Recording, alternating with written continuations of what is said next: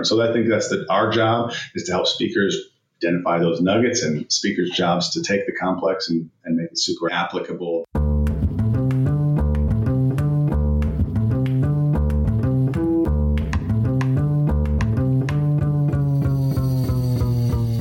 Hey, Mic Drop enthusiasts, Josh Linkner here, delighted to be bringing you Season 2 of Mic Drop. I love our conversations with speakers and industry leaders alike, so we can unpack the industry and we can all perform better. Let's get after it and get better together.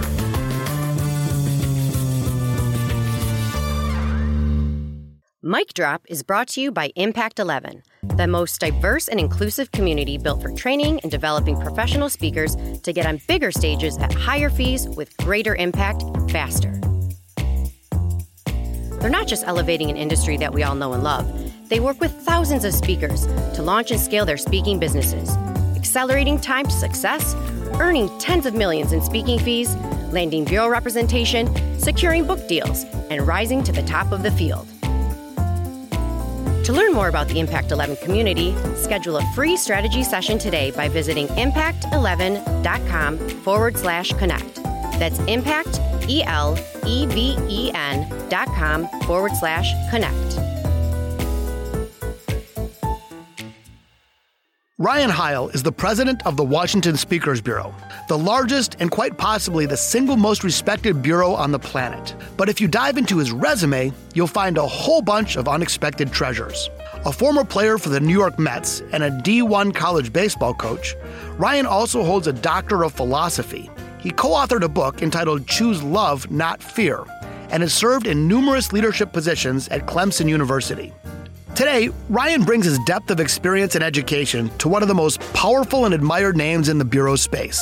In our conversation, we cover a range of topics, from the person in charge of writing the next chapter of WSB's story. We discuss how to embrace the future of the speaking industry without losing sight of the past, how a bureau like WSB keeps things fresh from their strategies to their roster of speakers, and what it means to go exclusive with the bureau, and when to know if it's time to make that jump. I know you'll enjoy our free-flowing conversation examining the past, present, and future of the professional speaking business.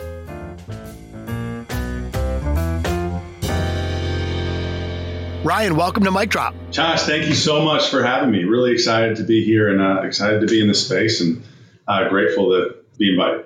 Well, you have had such an amazing background. As I've gotten to know you and done a little bit of homework, professional baseball player. I think you have more degrees than I can even count. Technically, I think you're Dr. Ryan, if I'm correct. And today you are the president of Washington Speakers Bureau, the largest, and really probably one of the most, if not the most respected bureaus in the world. Give us a little sense, Ryan, of how you got into this position. Then, of course, we'll talk about what's going on now. But what's the backstory? How did you go from professional athlete and doctoral student to running Washington Speakers Bureau? Oh, man, it's a great question. It's a rather circuitous journey, but it definitely started when I was young. I grew up, I have to take us all the way back there. I grew up with a single father who was a speaker, who became a speaker as I grew up. And I very much vividly remember the day that the Washington Speakers Bureau signed him, because it was the day that the trajectory of my life changed pretty dramatically. A lot changed, but throughout that time, I mean, it was known. It was a big deal to be associated with the Washington Speakers Bureau. And every summer, I'd be dragged from speech to speech to speech to speech, and we'd obviously make our way to Washington at some point. And I remember him just going, "This is the Washington Speakers Bureau, best behavior. Let's go." And so it was kind of like, it was known, and it was always a place that I'd looked up to and respected. And, my journeys in my career took me a lot of different places. And I did spend a lot of time in school, and more time than I thought I ever would. But grateful for the opportunities. And, I'd done a lot of different things, and I developed a way to assess culture that hadn't been done before. I was working with a number of companies and was plotting a move back west when the Washington Speakers Bureau gave me a shout and said, "Hey, listen, you grew up in the industry, and you know what it is, and it's very special to you. Know our place. Do you have any interest in being the succession plan?" And for me, it was a no-brainer to be associated and to help lead this team of remarkable people that has made such a traumatic impact in my life. It's been a blessing that is that I couldn't even imagine. Well, the exciting thing too is not only is there a very rich history, the future ahead is very compelling. Give us a sense though about today. So the Washington Speakers Bureau is known as really the most notable bureau, I think, in many industries. If it's investment banking, there's Goldman Sachs. If there's football, it's the Detroit Lions. No, I'm just kidding. Somebody not the Detroit Lions. But in the world of bureaus, even though there are many wonderful bureaus, and I'm friends and partners with all of them, WSB really stands out. I mean, representing former presidents and heads of state and the people at the absolute top of their field. What do you think it is? What's the magic been to date that has allowed WSB to attain such an industry pole position? I tell you, it's there's a lot of credit to the people that have come before us: the Harry Rhodes, the Christine Farrells, the Bernie Swains, the Tony D'Amelios, the Bob Thomases, and many of whom have opened their own shops, but there are a lot of people that are presently working in this industry that have paved the way for, I think, the statement that you have made. And they've created an amazing organization. They've attracted amazing talent. They've serviced clients all over the world in incredible ways to create a reputation and a service offering that for a long time was very much unparalleled. And, I'm grateful for the impact they've made, and they've allowed our team the opportunity to do some really special things. And so there were a lot of people, the Harry Rhodes and Bernie Swains, and the people that have really paved the way in this industry. It's a really special thing to be a part of, and it's a special tradition to carry on. And in thinking about what is the next chapter of the Washington Speakers Bureau look like? I mean, the habits and the beliefs and the artifacts that made us successful in the past probably are not going to be the ones that make us successful in the future. And so it's a really fun time. It's a really interesting time to think about, envision what that starts to look like, and how do we start to operationalize that and serve our clients better and serve our speakers better. Well, that's the thing, in any pursuit, getting to the top is one thing, staying at the top is something else. And I really have admired your sense of humility, and I've known Christine for many years and many of the folks at the Bureau, and same type of thing, like a real respect for where we've been, but a real also, again, sense of humility and willingness to reinvent, reimagine, challenge conventional wisdom. So as you are now finding yourself leading this, historic organization, how are you thinking about reinvention as the world around us continues to change? Well, I think that's the most fun part of all of this. I mean, change is one of the only constant things in life, and looking at, we really have taken a mantra internally to think about ourselves as very much a startup inside an established brand. And I think one of the things that there are no sacred cows. We challenge everything we do, from event management practices to sales support. Like, just because we've always done it like this, should we keep doing it like this? Is there a better way to do this? Can we leverage technology?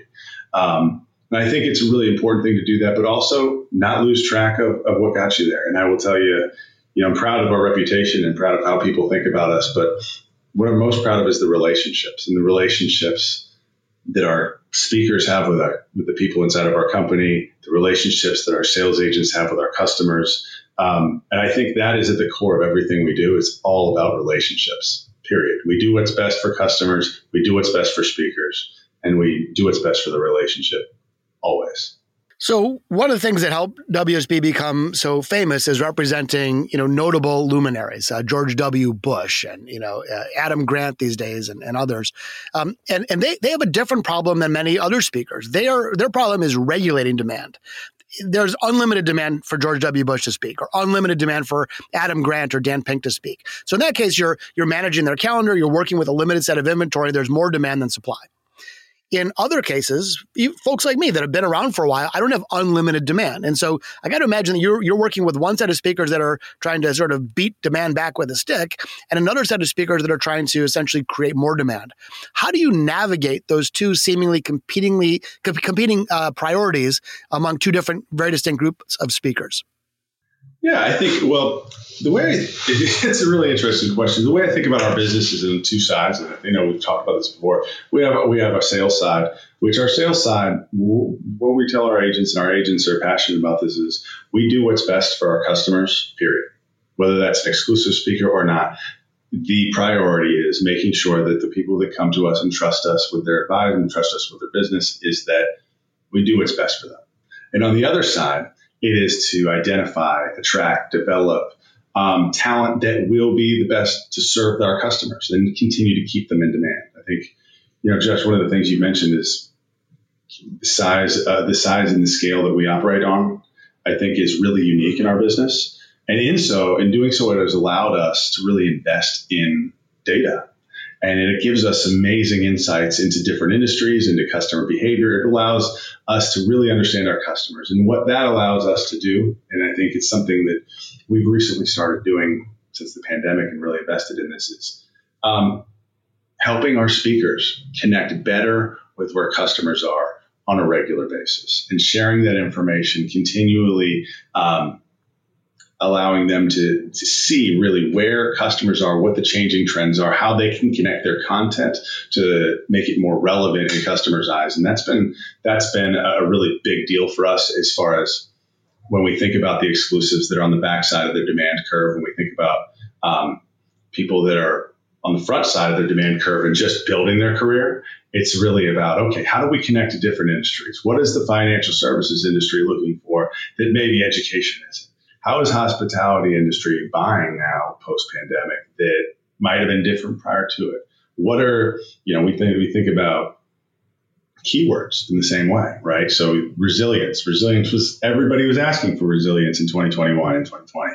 Now, you talk to customers and like, we're looking for something a little different. And it's really, innovation or disruption, different name, same concept. So it's how do we keep our speakers connected? And it's a focus of us. And that's the other side of our business, that if we feel like if we do our job on that side, that those speakers will be a natural fit for our sales team on the other side. To follow up, and then I think about the high demand speakers, and there's a responsibility on that side as well, and to communicate with those speakers about what that demand curve looks like, and it is not forever. I mean, to have the opportunity to be associated with someone like George W. Bush and the prime ministers and all the big names, it's an honor. And their demand is a little different than probably many others, like Dan Pinkin and Adam Grant. Their demand curve is limited, and it's about educating them about where they are in that demand curve. How do we address speed pricing in that demand curve? Saying no to too many things, what does that do to that demand curve? And then how do we recognize when it's time to start thinking about refreshing? How do we recognize when we've hit the peak and now we're kind of on the backside? And so how do we start planning the next thing? And so we have some speakers that have done amazing jobs to continually look at that at about a once every 4-year type cycle of how do we continue to refresh that? It's really cool because as you continue to reinvent WSB, you're also helping speakers reinvent themselves to maintain relevancy and marketability.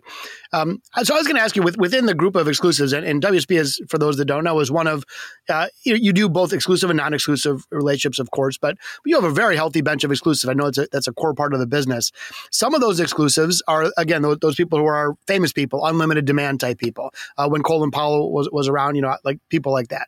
And then you also have speakers that are not household names. As you're evaluating talent and deciding who's going to be the next WSB exclusive, what are some of the things that you look for? I think this is really important. And this is something that is evolving and changing, and something that we have done a deep dive on in looking at what has allowed a lot of these speakers to be successful and grow, and what has allowed a lot of these speakers to continue to stay successful. And what's important, what factors are starting to important. And so when we look at it as the marketability, like who is going to pay to hear these people speak and their message. So it's, what question is the speaker answering that the customer knows they need to answer? And how do we help connect that dot? That first and foremost, are you answering a question that the customer knows they need to answer? What is your simple message you repeat over and over again? All right. Do you have platform skills? And how good are those platform skills? Do you have the ability to wow audiences? Because at the end of the day, as anybody that books speeches, you're really risk managers for these people that are like, at the end of the day, they have to be able to perform on stage. They have to be the good, right? So there's that. Then there's the other things that really play in, and that is, what are speakers doing on their own for their marketing? Because there's no bureau, talent agency or not, that can be a speaker's marketing arm. Like it's too much. So we can amplify marketing. We market directly to our customers. We market a lot, but we cannot be the whole source of their marketing. We do amplify that. And so what are speakers doing? Are they publishing regularly? Do they have a book out there? Do they have good video that's consistently up to date?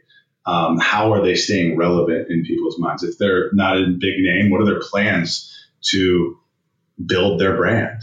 And because if they have thought out plans, they may not be a big name, they may not have a big following on social, but if they have plans and they're executing on those plans and they're trying to, there just needs to be a path forward, because that's where our customers are identifying, and that's the top of the funnel.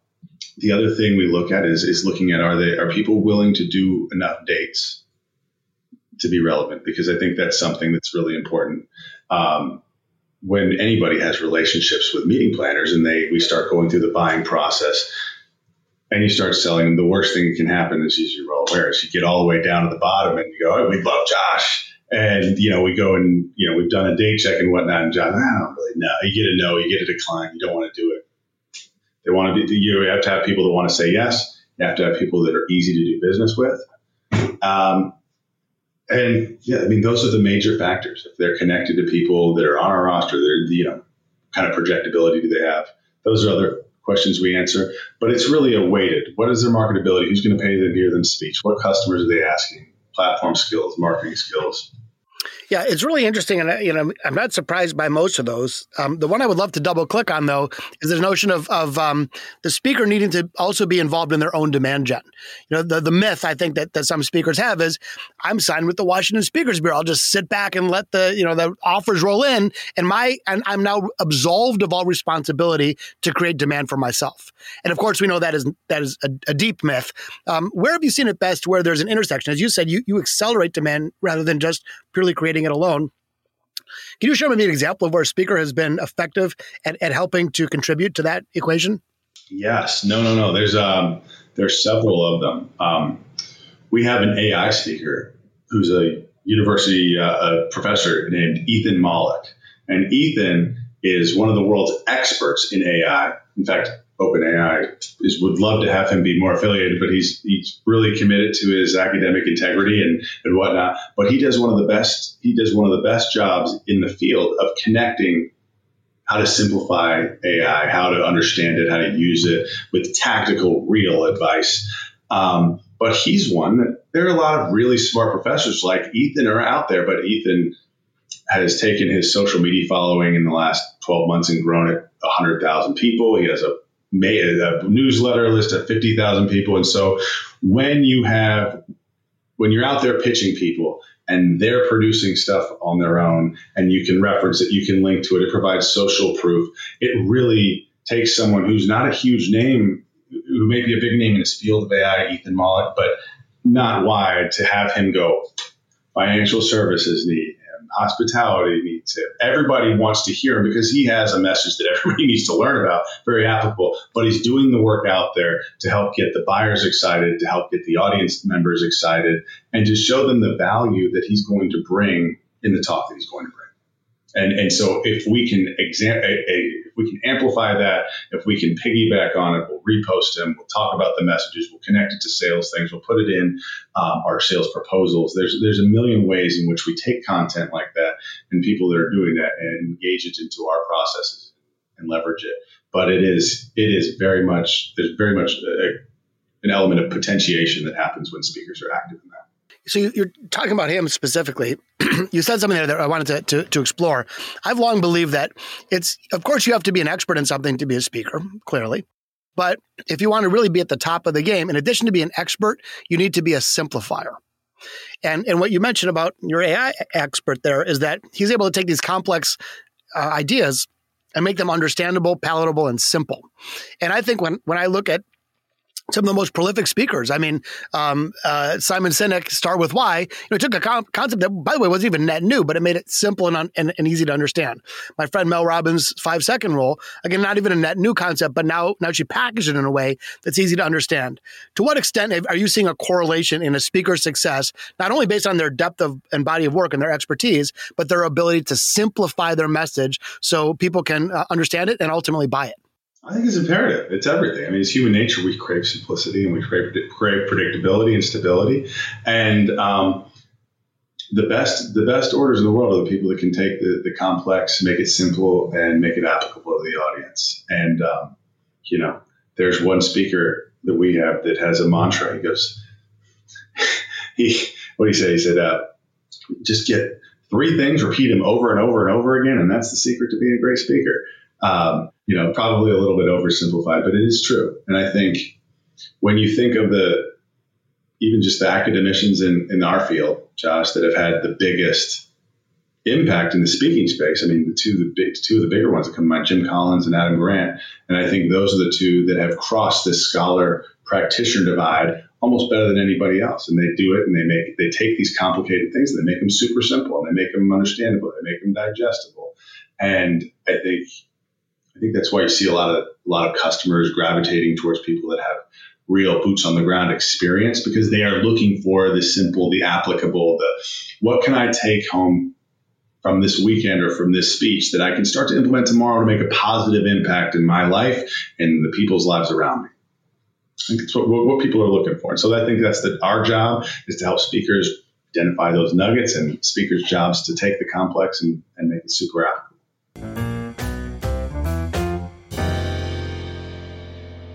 Becoming a keynote speaker is an amazing profession. The top performers earn millions while driving massive impact for audiences around the world. But the quest to speaking glory can be a slow route with many obstacles that can knock even the best speakers out of the game. If you're serious about growing your speaking business, the seasoned pros at Impact 11 can help. From crafting your ideal positioning to optimizing your marketing effectiveness to perfecting your expertise and stage skills. As the only speaker training and development community run by current high-level speakers at the top of the field, they'll boost your probability of success and help you get there faster. That's why nearly every major speaker bureau endorses and actively participates in Impact 11. The Impact 11 community provides you unparalleled access to the people, relationships, coaching, and accountability that compresses your time to success. To learn more about the Impact 11 community, schedule a free strategy session today by visiting impact11.com/connect. That's impacteleven.com/connect. Back on the notion of exclusive relationships, because I know many people listening are exploring different alternative routes to market. And I wouldn't say anyone's right or wrong. It's what's the right fit for an individual speaker. You talked about some of the examples of when it might be the time to be an exclusive. My hunch would be you've obviously already got a good chunk of demand. You are doing a lot of these things. You develop some momentum in the business, et cetera. When do you think it's bad advice to become exclusive? In other words, when should someone perhaps, it's not a criticism on exclusivity, but when is it better in a speaker's situation to say, now's not the right time. Why don't you stay independent? That's a great question. I think early on in people's careers, it probably, until they make a name for themselves, until they carve out a space for themselves, as they're still kind of finding who they are as a speaker, I think it's important to work with a lot of different groups and get yourself out there as much as possible. I think you know this better than me in this space by a lot, and that is you can't replace the reps, right? The reps you get out there are invaluable, and that's really important. And one of the things that I've noticed, and really we've learned a lot along this journey of exclusivity, is that in the 90s, when people wanted to be exclusive, it was a pretty simple offering. White glove service, event management, we're the best, come play. And it was great. And we'd sell them, and we had a catalog, and the internet didn't exist, and it was easy.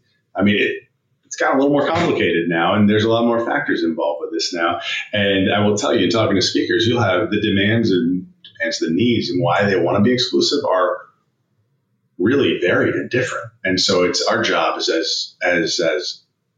the stewards of their speaking career is to help meet those needs, whether it's, hey, listen, I'm a solid speaker now, but I would love a coach and a mentor to help take my platform skills to the next level. Hey, you know what? I read one book a few years ago. I got another one.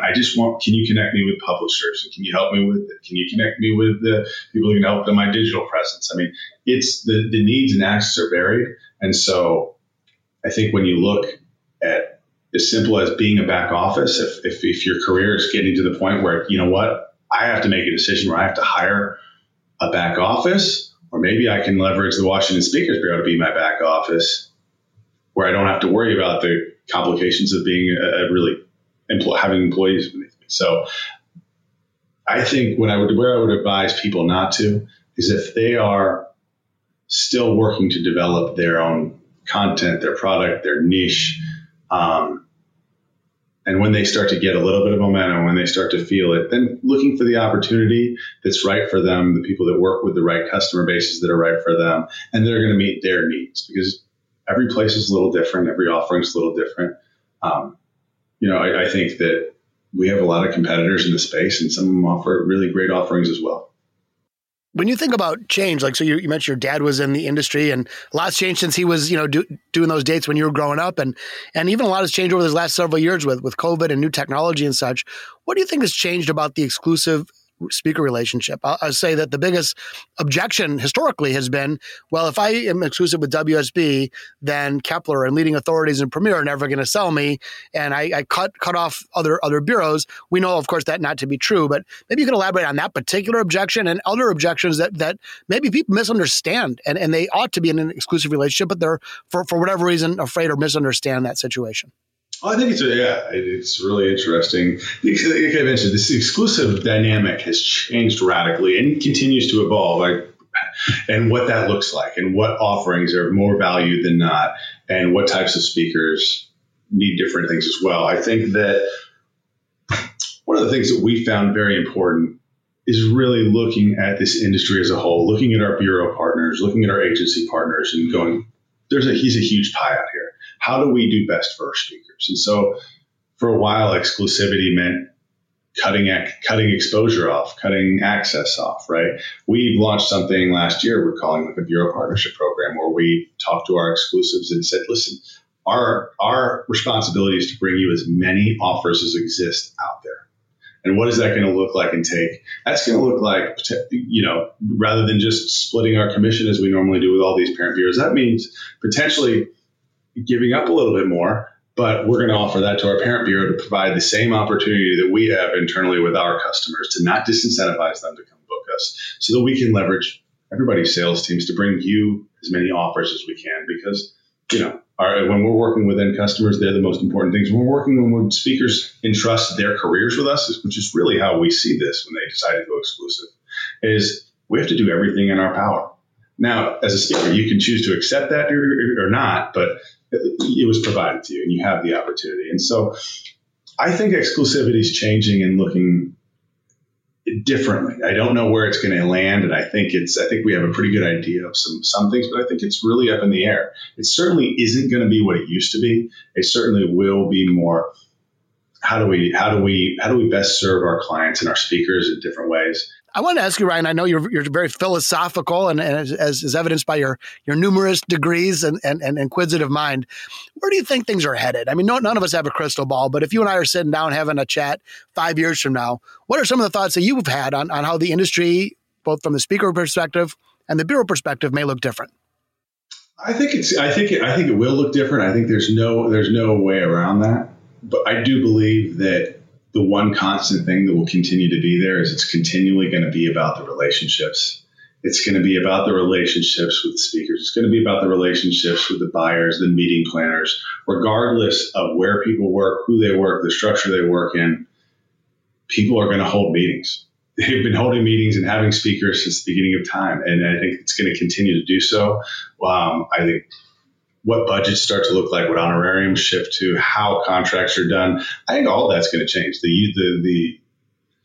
The inclusion of technology and AI into a lot of things, it's all going to change. But I do believe that the core of this is going to be around the relationships. It's going to be about, how do I bring in someone who's going to rock the audience, who's going to be a home run, who's going to leave me with the end result that I'm looking for, and who can I trust to really provide that kind of talent for us that can make it easy for me. And then on the speaking side, who can I trust to help meet my needs in my career and amplify the initiatives that I have and serve my needs. And it's going to be about the relationships. And as much as things change and as fast as things change, the core of it, I believe, is going to be the same.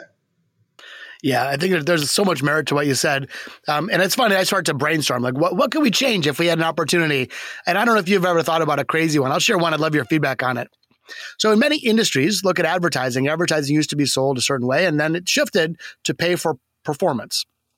Keynotes are today, historically, have been purchased on a flat fee basis. Someone's fee is $50,000 or $30,000 or $175,000. Like, that's the fee. The fee is the fee.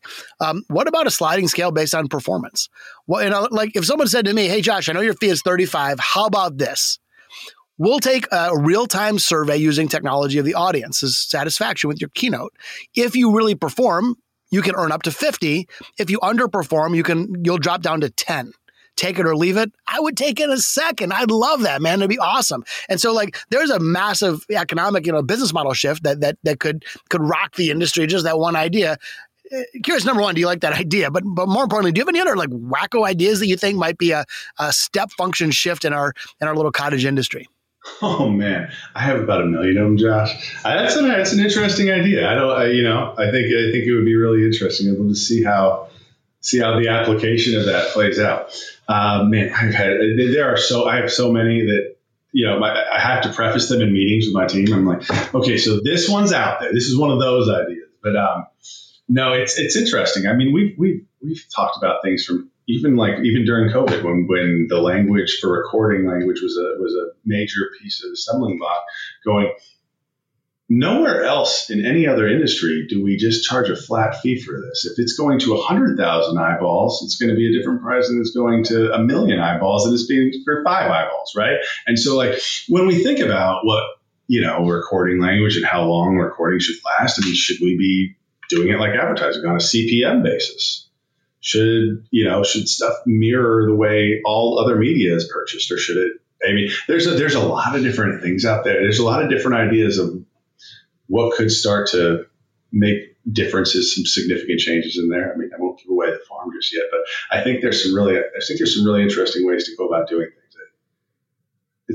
It'll be pretty fun to see what technology does, how AI plays a role, all that. Well, it's so refreshing, Ryan, getting to know you better and becoming friends and seeing, where you provide not only respect from where the Bureau has been, but also a deep curiosity to where things are headed. And I think it's your willingness to be humble about the success that the agency has had, and really with an eye to the future and an eye to reinvention, that gives me a tremendous amount of confidence that WSB will continue to remain one of, if not the top players in our industry. So as we wrap up our conversation today, I just want to say thanks. Thanks for your leadership. Thanks for our friendship. And thanks for sharing so many great ideas from regular to crazy with all of our guests today on Mic Drop. No, Josh, I just want to thank you. Thank you for this opportunity. Thank you for your friendship. Thank you and your partners at Impact 11 for what you're doing for this speaking community. I think it's amazing. I think what you guys are doing is awesome. You guys are providing really actionable, timely, valuable information to people at all different phases in their career. That if they work at it, if they have the goods, it's going to provide them every chance to be successful. And I think their interaction with bureaus and I just think what you guys are doing is really important as far as getting really good information out there in an industry that has been pretty disaggregated and fractured for a very long time. Thanks again. Wishing you all the best and look forward to seeing you soon. Thank you. I appreciate it. Thanks, Josh.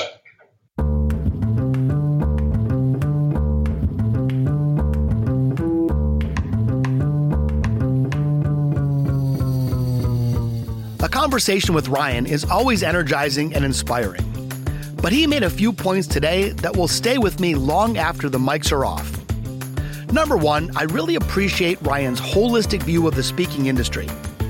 As a bureau leader, it's easy to get lost in the weeds of the day-to-day needs of your roster, your team, and your contacts. But Ryan's ability to modulate between details and vision is a powerful model for success. Number two, I appreciated Ryan's humility. It would be easy for him to be cocky with a doctoral degree and being a professional baseball player and now leading the largest bureau on the planet. But instead, Ryan's humble, open-minded approach was heartening and a reminder for us all that keeping that beginner's mindset, regardless of our achievements, is crucial. And number three, Ryan shared his belief that both everything and nothing is going to change in the speaking industry. Factors like changing budgets and new technologies and AI will certainly cause disruption. But relationships are always going to drive how speeches are bought and sold. No doubt in my mind that Ryan's leadership will help WSB evolve and thrive as the business continues to change. While I wouldn't want to try for a base hit off of his fastball, he certainly pitched us some powerful wisdom today, right down the center of the strike zone. Thanks so much for listening, and see you next time on Mic Drop.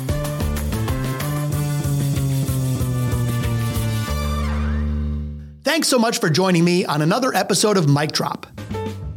Don't forget to subscribe on Apple, Spotify, Google Podcasts, or wherever you get your favorite shows. If you love the show, please share it with your friends, and don't forget to give us a 5-star review. For show transcripts and show notes, visit micdroppodcast.com. I'm your host, Josh Linkner. Thanks so much for listening, and here's to your next Mic Drop moment.